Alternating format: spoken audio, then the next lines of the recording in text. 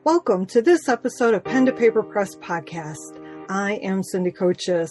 I enjoy spending time with best-selling authors, writers, editors, publishers, and the creative souls to talk about the process of developing our stories to completing our works of art.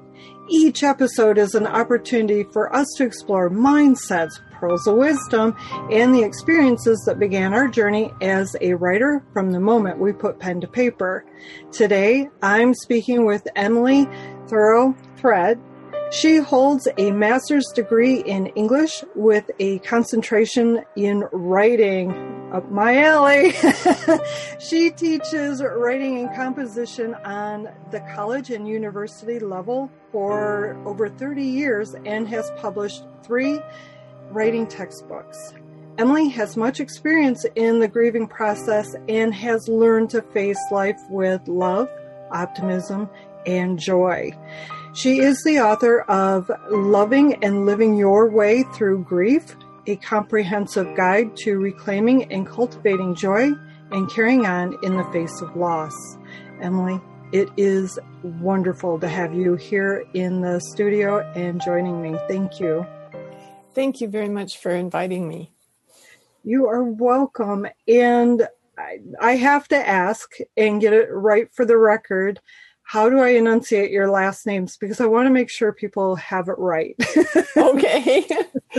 Well, I have kept the last names of my 2 husbands because I went by each last name for a significant number of years, and it just seemed logical to keep them both. So the first one is Thoreau, like the author Henry David Thoreau, even though he didn't spell it like we do. And the other one is Threat. All right. Thank you. I appreciate that because I want people to know how to say your last name. That's important to me. And I know I'm not always good at enunciations. But what has me very curious, you're a writing instructor. You've given lectures on writing. You've done it all in regards to writing. You wrote 3 textbooks. Then you wrote a book on grief. And to me, that's a lot of left brain, right brain. I don't want to say separation, but the whole thinking patterns on both books is so different. What kind of challenges did you have when it came to writing your personal story? I actually found it easier to write than the other things. The college textbooks were pretty much the information that I would use in class every day to teach. And the one called The Critical Edge was really creative because I wrote that in the early 1990s on how to teach or how to research and write from using online sources. And at that time, online sources were in their infancy. And so it was kind of a challenge. And unfortunately, it didn't sell as well as I thought it was going to because it was ahead of the curve. And the timing just wasn't right. If I would have waited a couple of years to publish it, it probably would have done a lot better. But my publisher, it was a traditional publisher, really wanted to get it out because they thought it'd be great to be first with that information. Of course. So both of those were very creative to me on the way that I was used to writing with lecturing at the university and that sort of a thing. I had a certain style and I could do everything just in the style that I was used to. Where this book, my new book, Loving and Living Your Way Through Grief, was a whole different direction. Both of them are creative, and I feel for me, I feel like I'm one of those people that's left-brained and right-brained because I'm very creative, but I'm also really technical. I teach technical and report writing, and you've got that's all your periods in the right place, and doing everything by the formula that's required for whatever it is that you're writing, which happens often in technical and report writing. So the new book was more on the creative scale, but knowing how to do the other writing at the same time, it all just kind of blended together. And it was really a wonderful experience. The process of writing it was, I really enjoyed. And I think that joy comes through in what I say and how I approach the people. I also approach my writing like I approach my students when I'm speaking to them one-to-one and providing support for them, so that I'm writing in a way that's supportive, which is a little bit different than most writing. Yes, because we're not all teachers and we don't have that background. So you do have that advantage.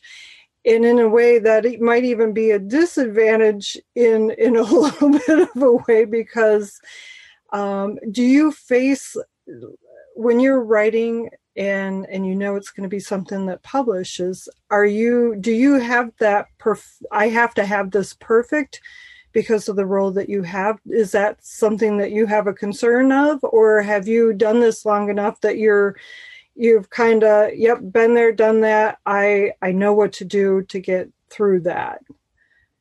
Well, I don't honor that urge to be perfect when I'm writing, because that gets in the way of my creativity. I've always taught students to write first, and you can go back and correct or edit or whatever you want to do when you have finished writing. But when you're actually doing the writing through for the first time, have it come from deep inside you and put whatever it is that you want, the points you want to get across. But don't worry about whether something's spelled correctly or if it's the exact right word, or if you'd like to phrase it differently, or if it goes in a different place in that chapter or anything like that. I don't think about any of that when I'm writing. When I write it straight through with what I want to include in that chapter. I have a good idea before I start writing of what I want to include. I have like a list, not so much a formal outline, but just a list of things that I want to be sure that I get in there. And then after I do that draft, I set it aside for a couple of days and go back to it with fresh eyes. And with those fresh eyes, then the more analytical part of it kicks in, and I can correct errors, change words, move information that would be better suited for another place, and do all that sort of thing afterwards. And I find by dividing it in my writing into those two areas, the first with the creative side of it, with whatever it is that I want to get across in that chapter, and then the second really needs at least a couple of days in between. I never try to go back and proofread and edit right after I've written something, because I'll miss things. I won't see things because my brain sees what it thought it wanted to write as opposed to what's best. You have no idea the relief that I felt when you said, I'm not concerned about perfection, because that is something that I want people to understand, is that messy first draft, that brain dump, whatever you want to call it, is intended to be a release of our creativity onto the page. It's not meant to be perfect. And there's this illusion that, we'll sit down and pound out that next best-selling novel and voila, we don't have to go through it 10 times, when in reality it's more like, well, depending on what it is you're writing, you could have to go through that whole editing, rewriting process multiple times. And so I am grateful that you volunteered that out, because it is something that is important to know. And especially since you've got all these years of experience that, you don't sit down and pound out that first, That's that right. first draft.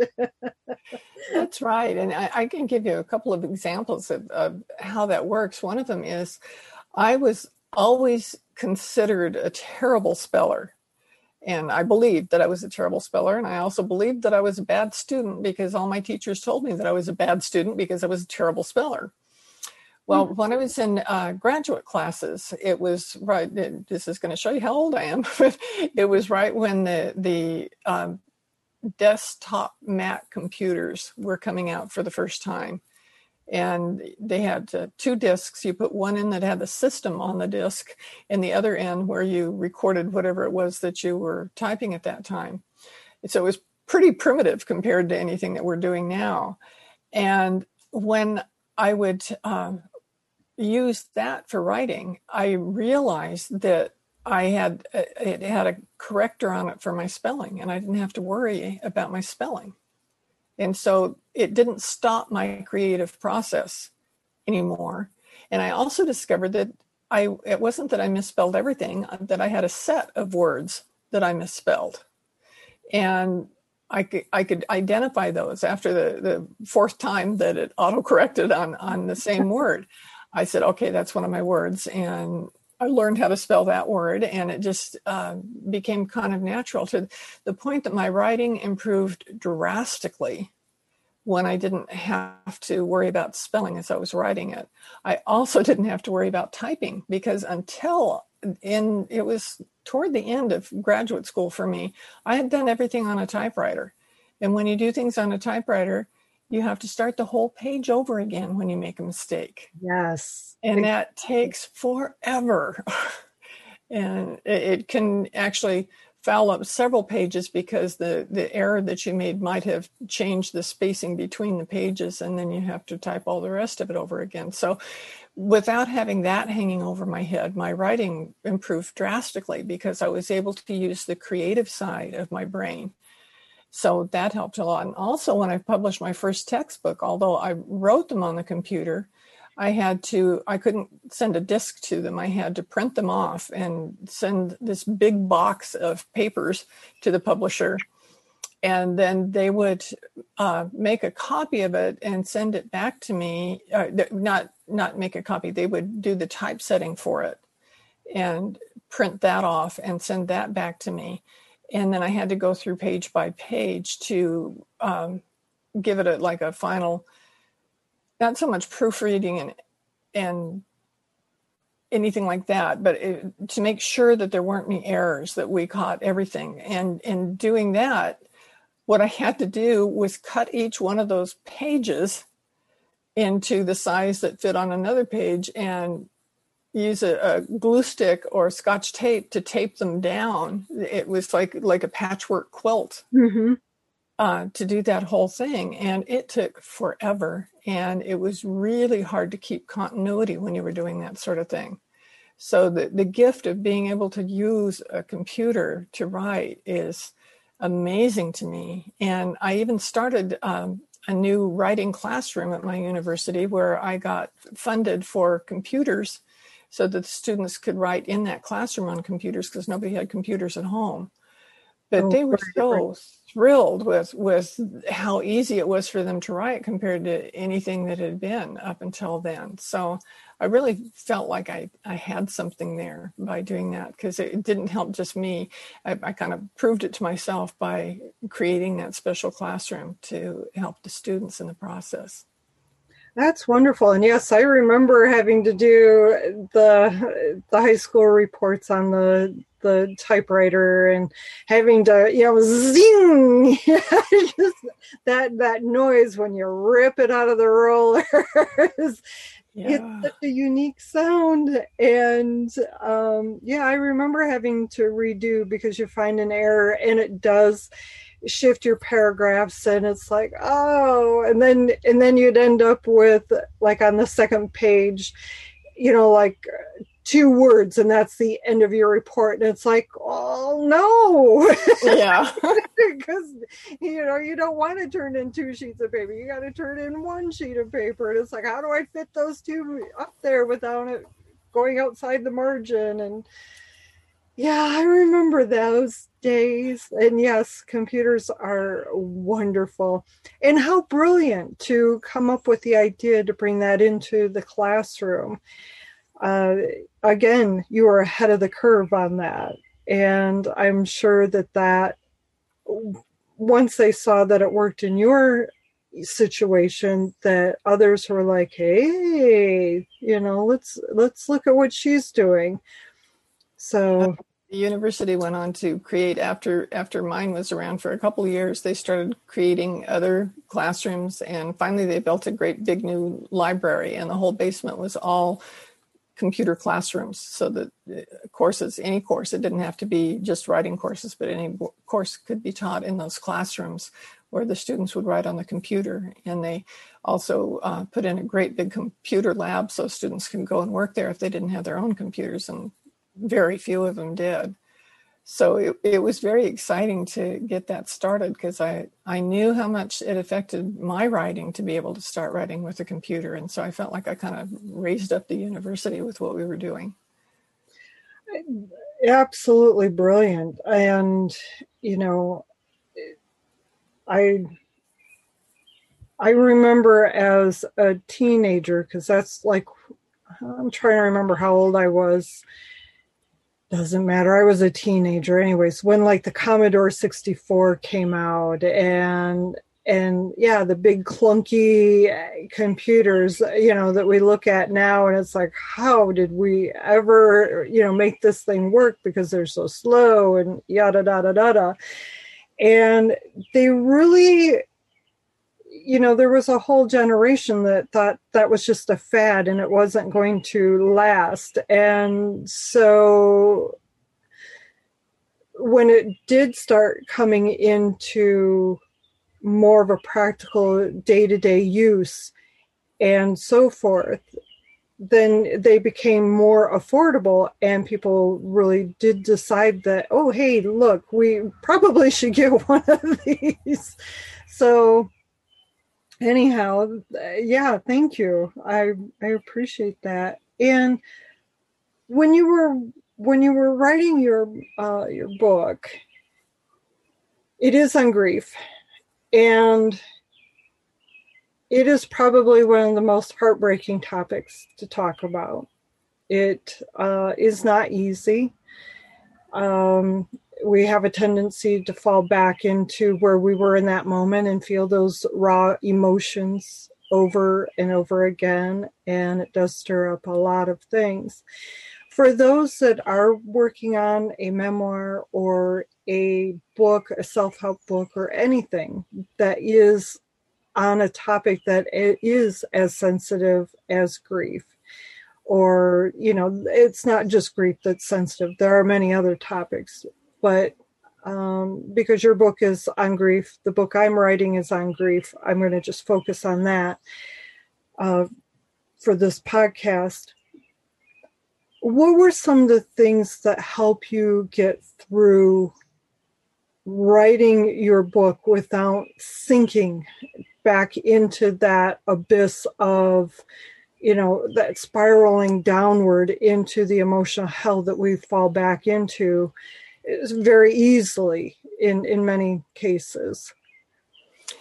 I had several things that helped me with that, because I had read, before I wrote my book, I had been reading like every book I could find that was a grief book, trying to find something that would help me, or something would solve this, that create a different reality for me.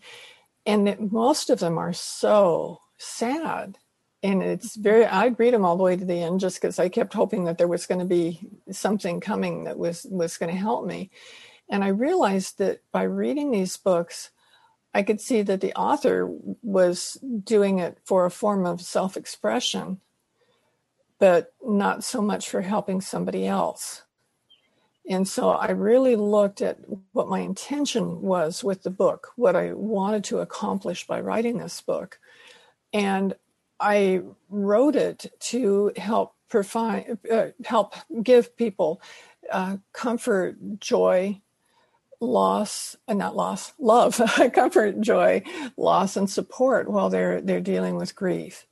And I wanted to focus on positive things that had to do with the experience that they're going through. Right. So when I kept that in mind, there are the stories in there that are kind of heart-wrenching, but they're not the whole book. And each of the book has, at the end of the chapter, a practice that the reader can do to help them deal with their own grief. And most of them are writing based, but others aren't writing based at all. But there's something that they can look forward to at the end of each chapter in doing that.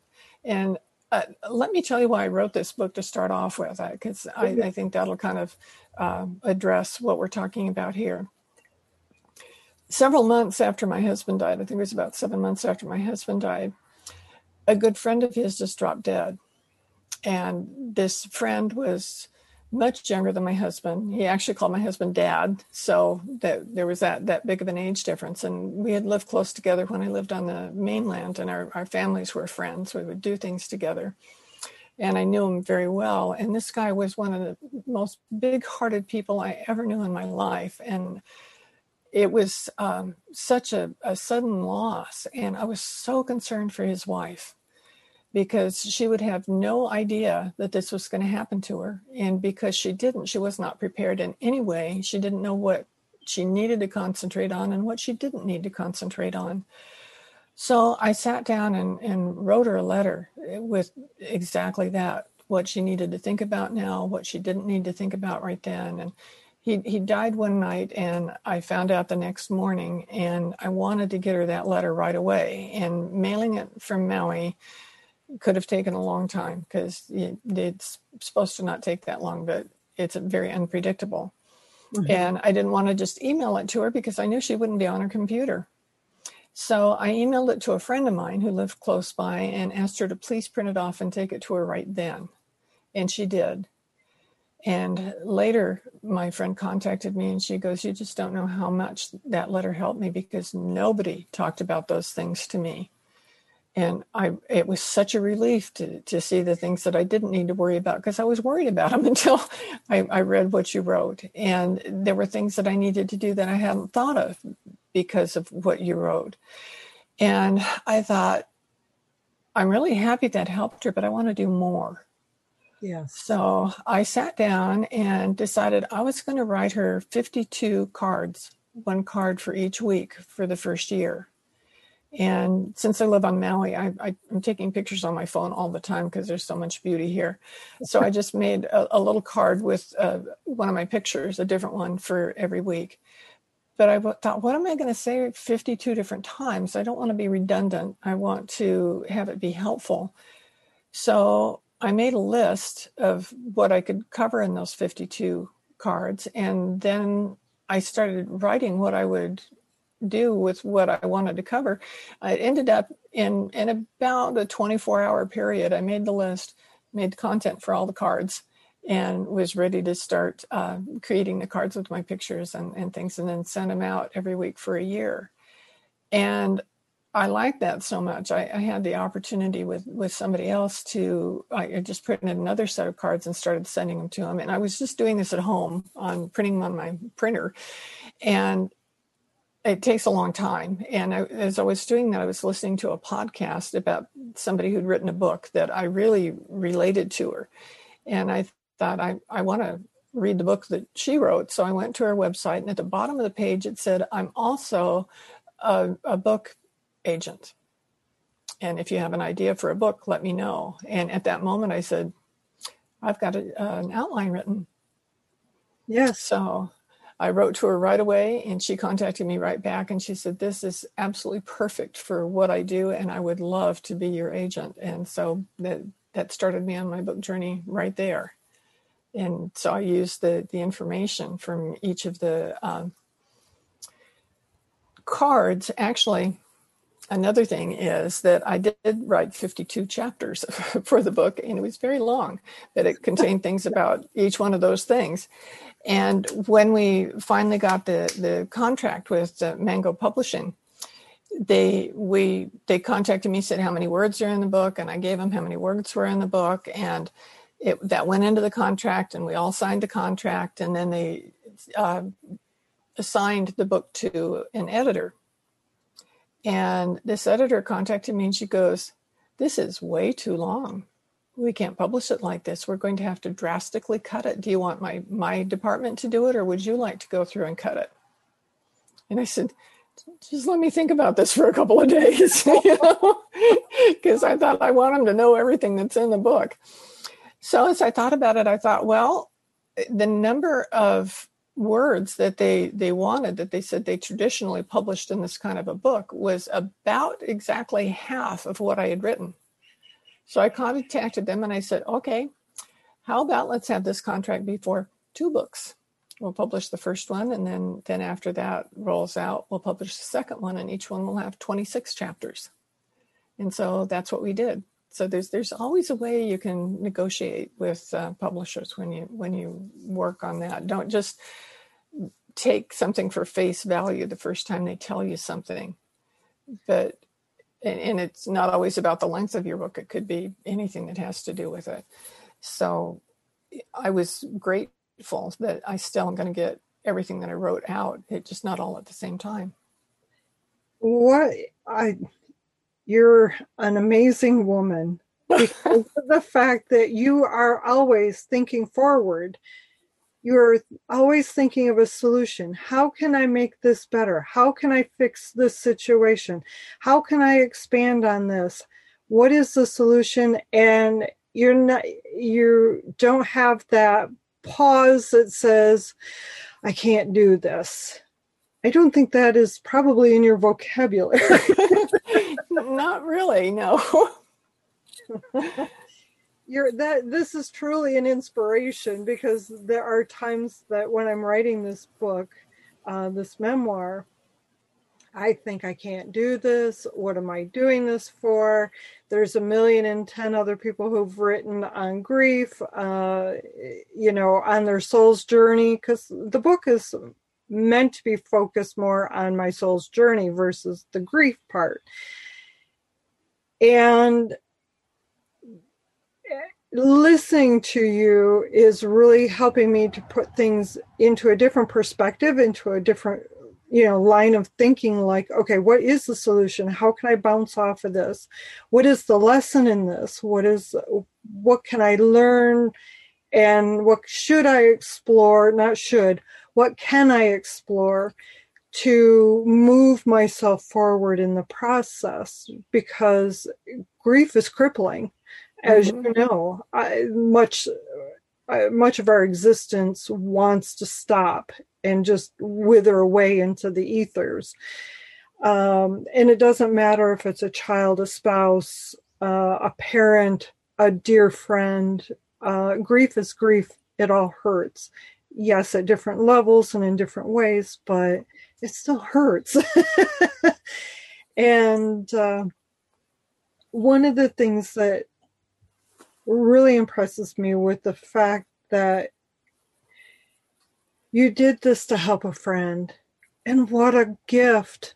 Oh my God. I mean, talk about touching my heartstrings. It's like I'm like tearing up with what such a beautiful gift that was to extend to this, younger woman who just needed the encouragement that today is here, tomorrow is coming, and breathe in this moment, and it'll be okay. Pay attention to this. Don't pay attention to that. And what a gift. That's all I keep thinking is what a gift. I can tell you one thing about that when I launched my book, I contacted several people because we had to do a book launch online because of the pandemic. And I contacted several people and asked them if they would do a little video about me in the book and knowing me dealing with my grief, whatever they wanted to do that would help launch the book. And so I contacted the person who I wrote these cards for. And in her video, she held up in her hands all the cards. Oh. She'd kept every single one of them and had them right there. She said she still goes back through them and looks at them, and that they meant the world to her. Yes.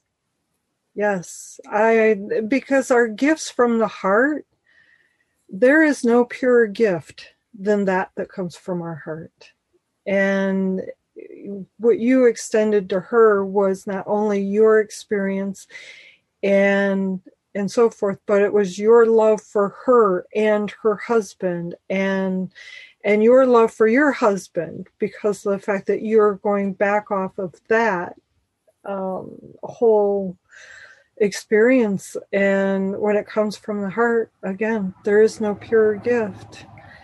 And we got to shift our topic, because I'm going to start crying here. It's fine. We can do that.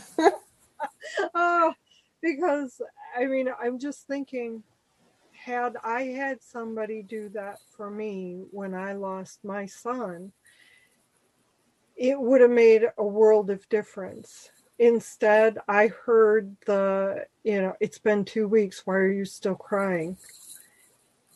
I didn't break up with my son. My son is gone forever. There's a huge difference. Oh, yeah. Or the unanswered phone calls when I would finally get the courage to reach out to somebody, and I would get their voicemail and never a phone call back. Yeah, that's really really common. That's what I've learned is, and it's not that it's meant to be with malice or to cause harm. It's because the person on the other end of the phone doesn't necessarily know how to listen, or what can they say.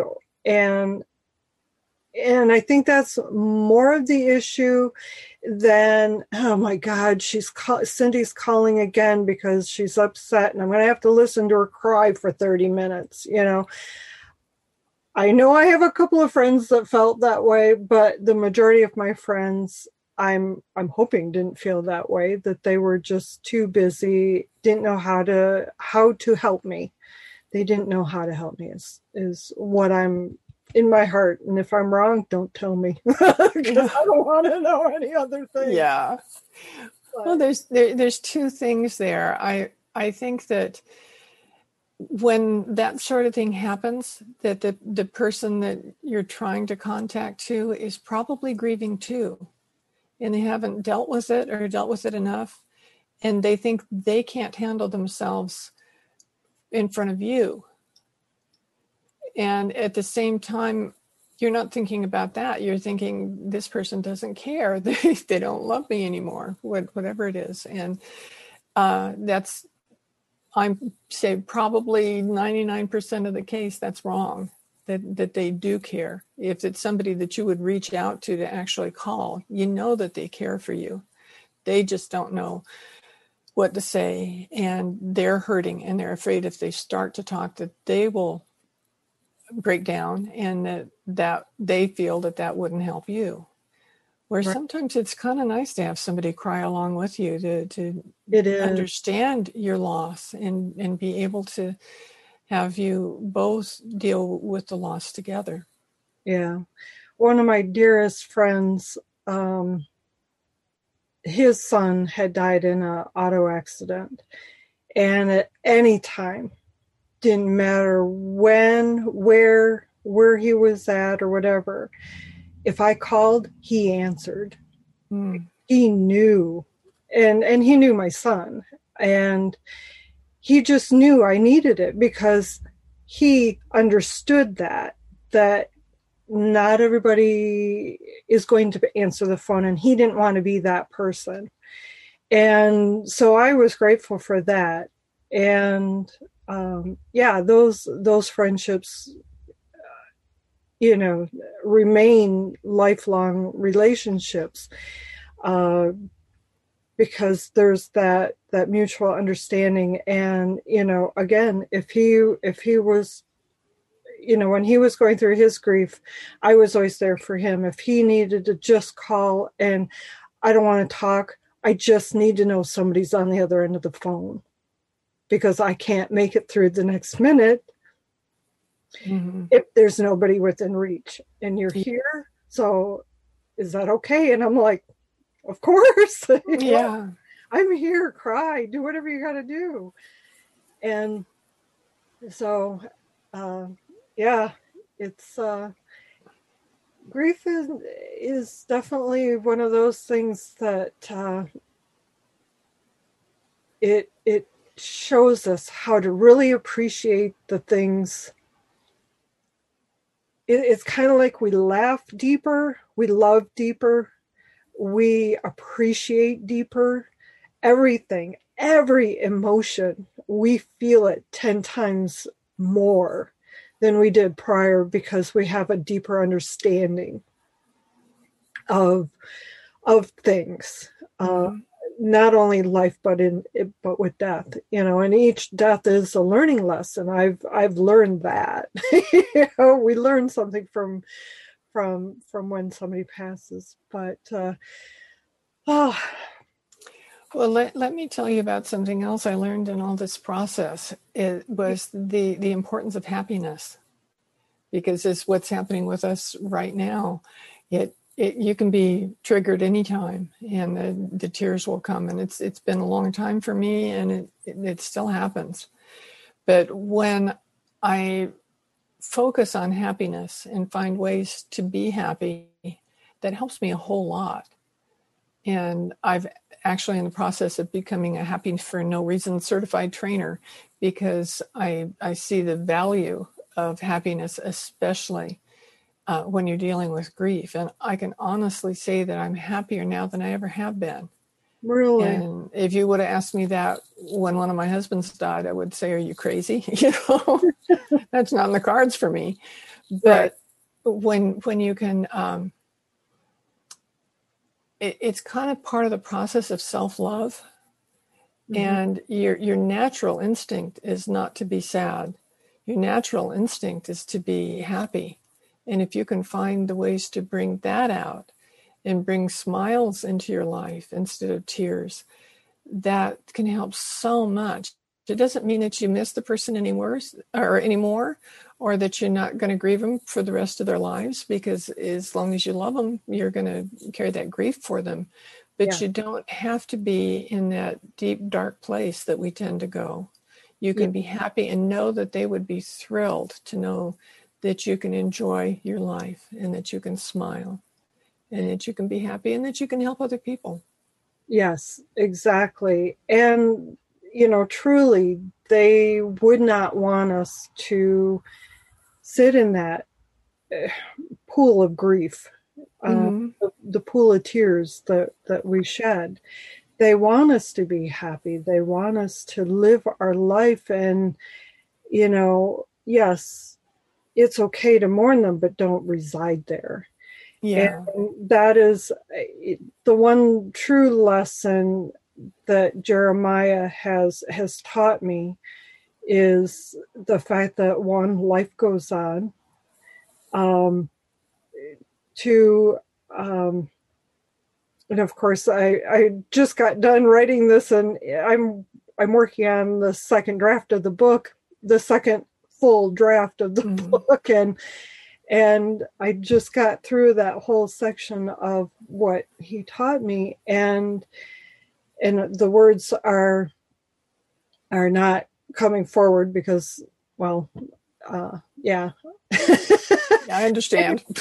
Anyway, the trauma, drama, grieving mama brain, things just kind of like fall out. But he really has taught me to find my joy. And because I know that you don't know my full story of where I've been. Obviously, I'm in a camper. You can tell that. A year after my son passed away, I basically sold off everything, disconnected from everything, and went on a soul's journey. And throughout this, that find your joy, find your joy. I hear my son tell me that, find your joy, find your joy. What makes you happy? Find your joy. And at first it was like, I would be filled with joy if you came back, but that's not going to happen. So then you make the adjustments, and then you realize, well, why am I sitting here in this grief? And I don't want to be here forever. So then, you're right. You make those steps and you go forward. And happiness, what was the program you're getting the certificate for? It's Marcy Shimoff wrote the book Happy for No Reason.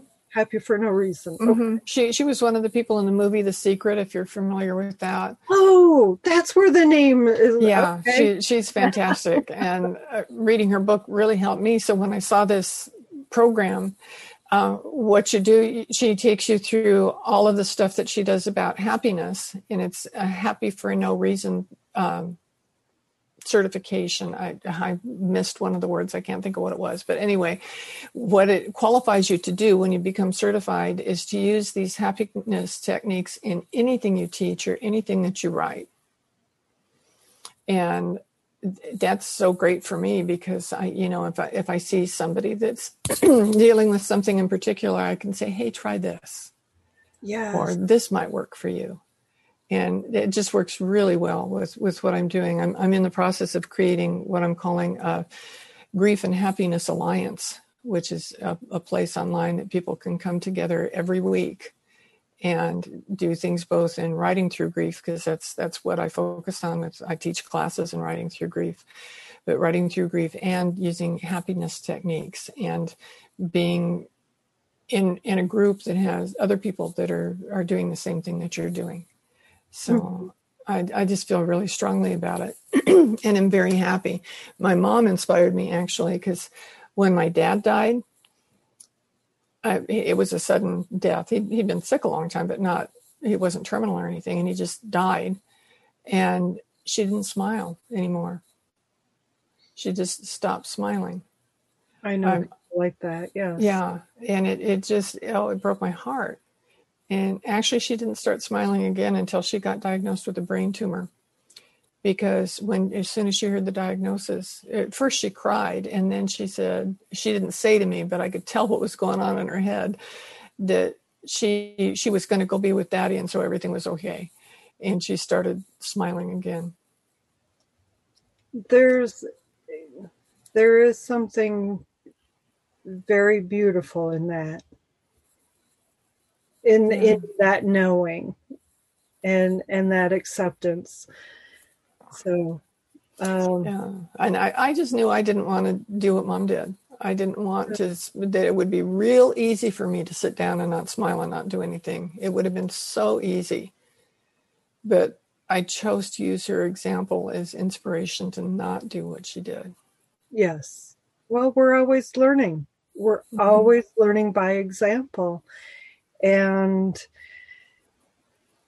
in shifting gears in a way, when you were going through all of this, were you journaling? And absolutely, yeah. One of your healing tools was to write it out. Yeah, I wrote a lot. I wrote a lot more actually after Ron died, who was my second husband to die. After Jacques died was when I found Marcy's book. And I also I had several different people tell me that I needed to write down what I was grateful for. And I told each one of them that they were crazy. My husband died. I didn't have anything to be grateful for. Yeah. But I started thinking, you know what? I'm getting this from different angles. It's not just one person saying this airy-fairy thing. There must be something to this. So I started trying to do that. And the more I realized that I did have things that I was happy about, the more things I found that I was happy about. And I got like almost addicted to writing my gratitude out. And I would write, I'd be standing in the bank and have to pull a receipt out of my purse to write something that I was grateful for right then, because I didn't want to forget. I love that. I started finally a gratitude journal instead of having all these little pieces of paper all over the place, so that I write down. I still to this day write at least 3 things every day that I'm grateful for, and not just that I'm grateful for them, but why? What happiness does that bring to my life? How does this serve me? And that kind of writing really helped me a lot. I like that, because it really draws you into, it's not topical. It's not like, I'm happy or I am grateful for the sunny day. Well, why are you grateful for the sunny day? And then you get to draw on your 5 senses, and then you really bring that within, and And then, yes, then you really feel the sensation of gratitude instead of it being that dull, dry, yep, I'm grateful for a good running truck. I'm grateful for my computer that works. It's not topical. I like that. I've done that as well. And that is something that I really should get back into doing again, and expanding, like you said, expanding on the why. Why, why is it nice that the sun, why are you grateful the sun was shining? Why are you grateful that the truck works? And of course you got that whole law of attraction thing, because what you put up, she comes right back at you. So, is there anything that you wanted to talk about that I didn't bring up, or that did not naturally get brought up in our conversation? I think maybe the value of writing, that you don't have to, I used to think if I was going to take my time to write something, it needed to be writing for publication, and I would work along that line. But when I started learning the value of writing just for me, and it can be anything from writing in my journal, writing my gratitude lists, writing poetry, whatever it is that I want to write, that supports me in that moment, yet it also makes me a better writer in the long run, because the more you do something, the more comfortable you become with it, and the easier it is for you to do a really good job with it. Yes. So I just advise, even if you're not in the process of writing for something for publication right now, don't stop writing in between, but find ways that you can actually write. There's something about getting it out of your head. If I don't write things down, sometimes it'll stay in my head. I feel like it's bouncing around in my head and gets interferes with anything else I'm doing. But if I write about it, then I can get over that and focus more on the moment right then. Yes. And I have the monkey mind that just kind of sits there and juggles the stuff. Oh, so what do you want to think about today? Oh, here's the thought you have lingering. And yes, when we get things out on paper, we can see it for what it is. And oftentimes those vents, those rants, those writings of how unfair XYZ is, when we see it on paper, we have that ability to go, oh wait, that's not real. That's an over exaggeration, or that's not what really is going on, or it gives you the opportunity to really look at what's going on and resolve it as such. So where, Emily, can people find you? I have my website is the name of my book. It's lovingandlivingyourwaythroughgrief.com. My email is emily@lovingandlivingyourwaythroughgrief.com. And my book is available any place where books are sold, since it's traditionally published. You can, of course, get it on Amazon, either paperback, Audible, or Kindle version. And it's available any place. So, and I'd love to hear from you. Anybody who reads the book and see what it did for you or what you thought. Yes. Well, I have to say thank you for everything, for sharing your insights, your wisdom. Thank you for the gift that you gave that young woman who needed you. And the list is, I know of at least 10 things to put on my gratitude list now. Oh, great. And it all comes from this conversation. I do thank you very, very much for your time. And Emily, this has truly been very helpful for me, and it will help others as well. So. Oh, you're welcome. You're welcome. I appreciate the opportunity to do this. I feel like the more I share, the more I talk about it, the more comfort and support I can bring to people. And that's what I want to do. That's my intention. Before we end our time together, I'd like to say thank you for listening to our conversation. To access Emily's website and the book she has written, go to the show notes for this episode at pentopaperpress.com/podcast. Take a moment to leave a comment on the show notes page. We would love to read your takeaways that you gained from this episode. To receive future episodes in your inbox, subscribe to the Pen to Paper Press newsletter and to subscribe on your favorite podcast application. Take care, and until next time, keep your pen to paper and write. Remember, know that your words have power. Your story matters. Bye for now.